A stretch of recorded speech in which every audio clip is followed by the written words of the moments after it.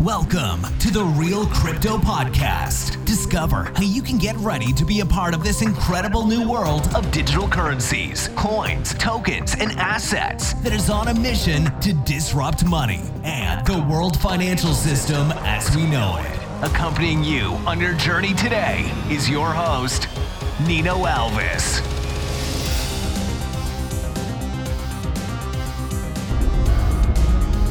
Welcome to episode 46 of the Real Crypto Podcast, and I'm your host Nino Alves, and this is around about 12 hours or so, or not even. It's around about 8-9 hours since my last episode, where I was talking about Bitcoin being around about 10,500. Well, in a continuation of the volatility that we're seeing, is Bitcoin is now dropped down to 9,300 US dollars. So we've got this massive volatile downward move, which is a continuation of the counter trend that I was talking about last night. So look, XRP has also dropped down another cent or two, and then it's bounced back to about a cent below. So there's still massive volatility going on in the market right now, and look, I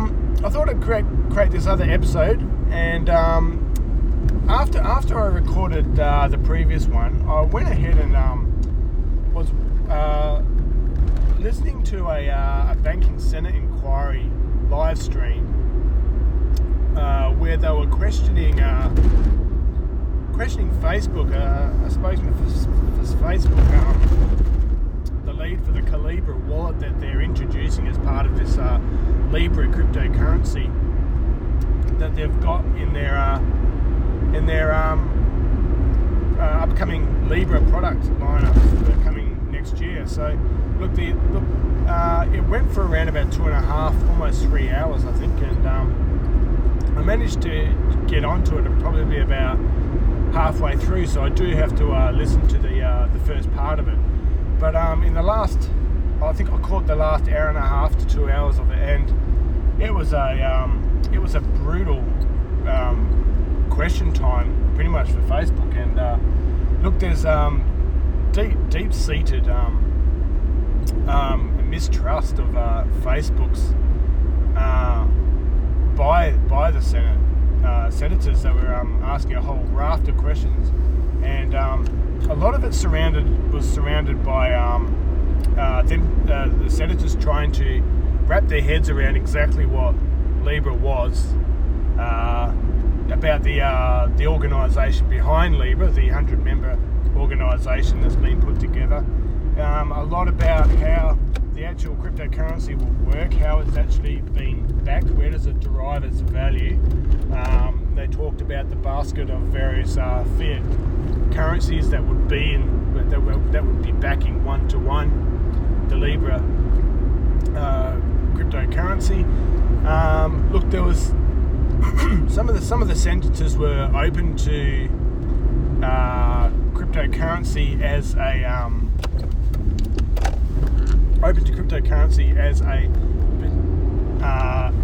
as the way forward. Like they were very open-minded,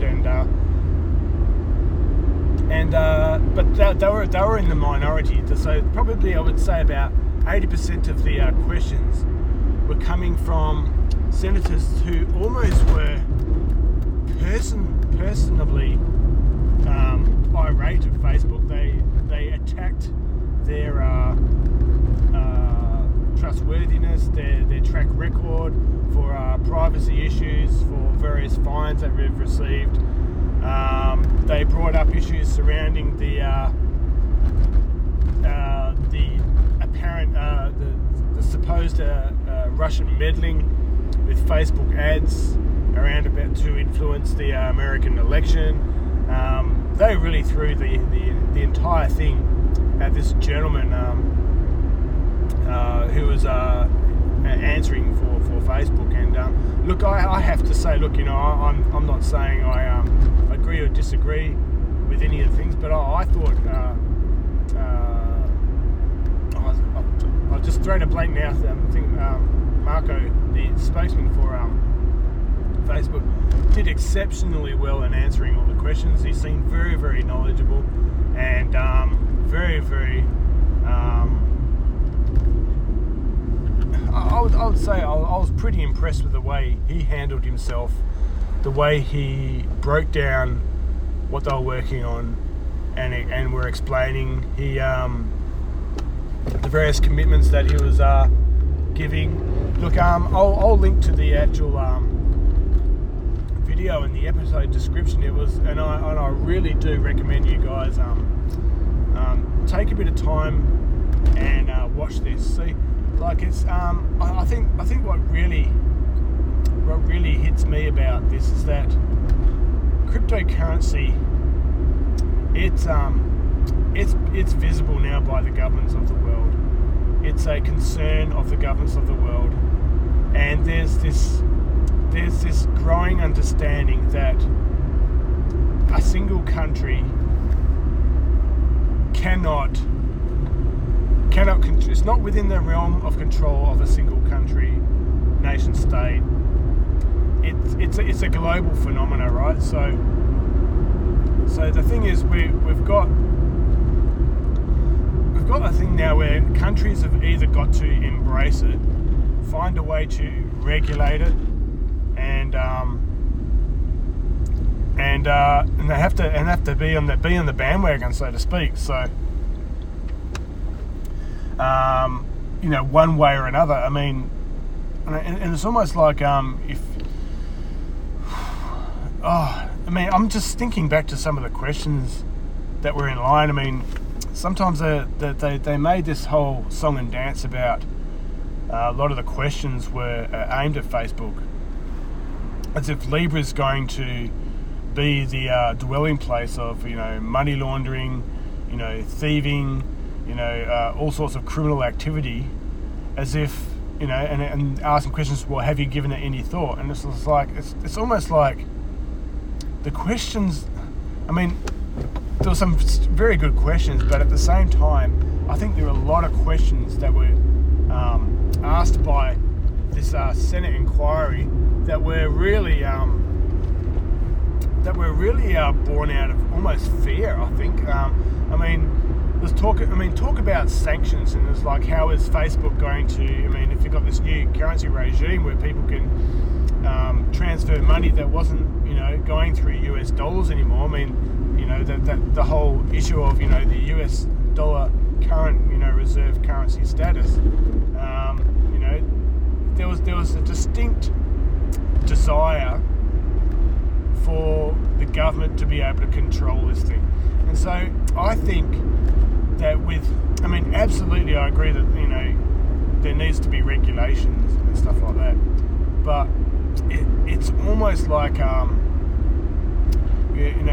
and especially with actually controlling people's money. I mean, people's Libra wallets are going to be subject to various regulations, including getting frozen. If the US government decides that you're a terrorist or anything, or whichever way it goes, depending which wallet you're using in the jurisdiction. I mean, the Calibra wallet, Facebook were talking about it. I mean, that's their wallet, and obviously, and they were talking about how there will be lots of other third-party wallets that they will be competing with, and these wallets will be built in under the I guess under the influence of whichever country that they're built in and designing. Like, so if it's a wallet that's regulated or built, or it's part of a company that's subject to regulations, say in the US, the ability to freeze accounts might be, it may be subject to where that wallet is actually exists, which country it's under the control of, or under the regulatory control of. It's hard, not sure if I'm making much sense here, but it does bring into question, is like governments, either on a global scale or in concert with each other, or singular actions. America's able to sanctions against entities and freeze accounts and stuff like that under the current regime, and I think a lot of that goes against the grain of many cryptocurrencies where that control just isn't there. I mean, a government cannot stop you from buying or selling Bitcoin, no matter what the reason. I mean, and it also brings to light a few other questions, like it's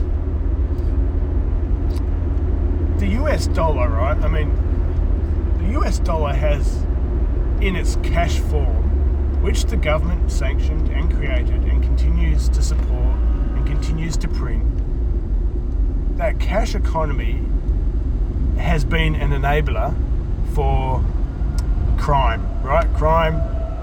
They've been criminals have been able to transact in it.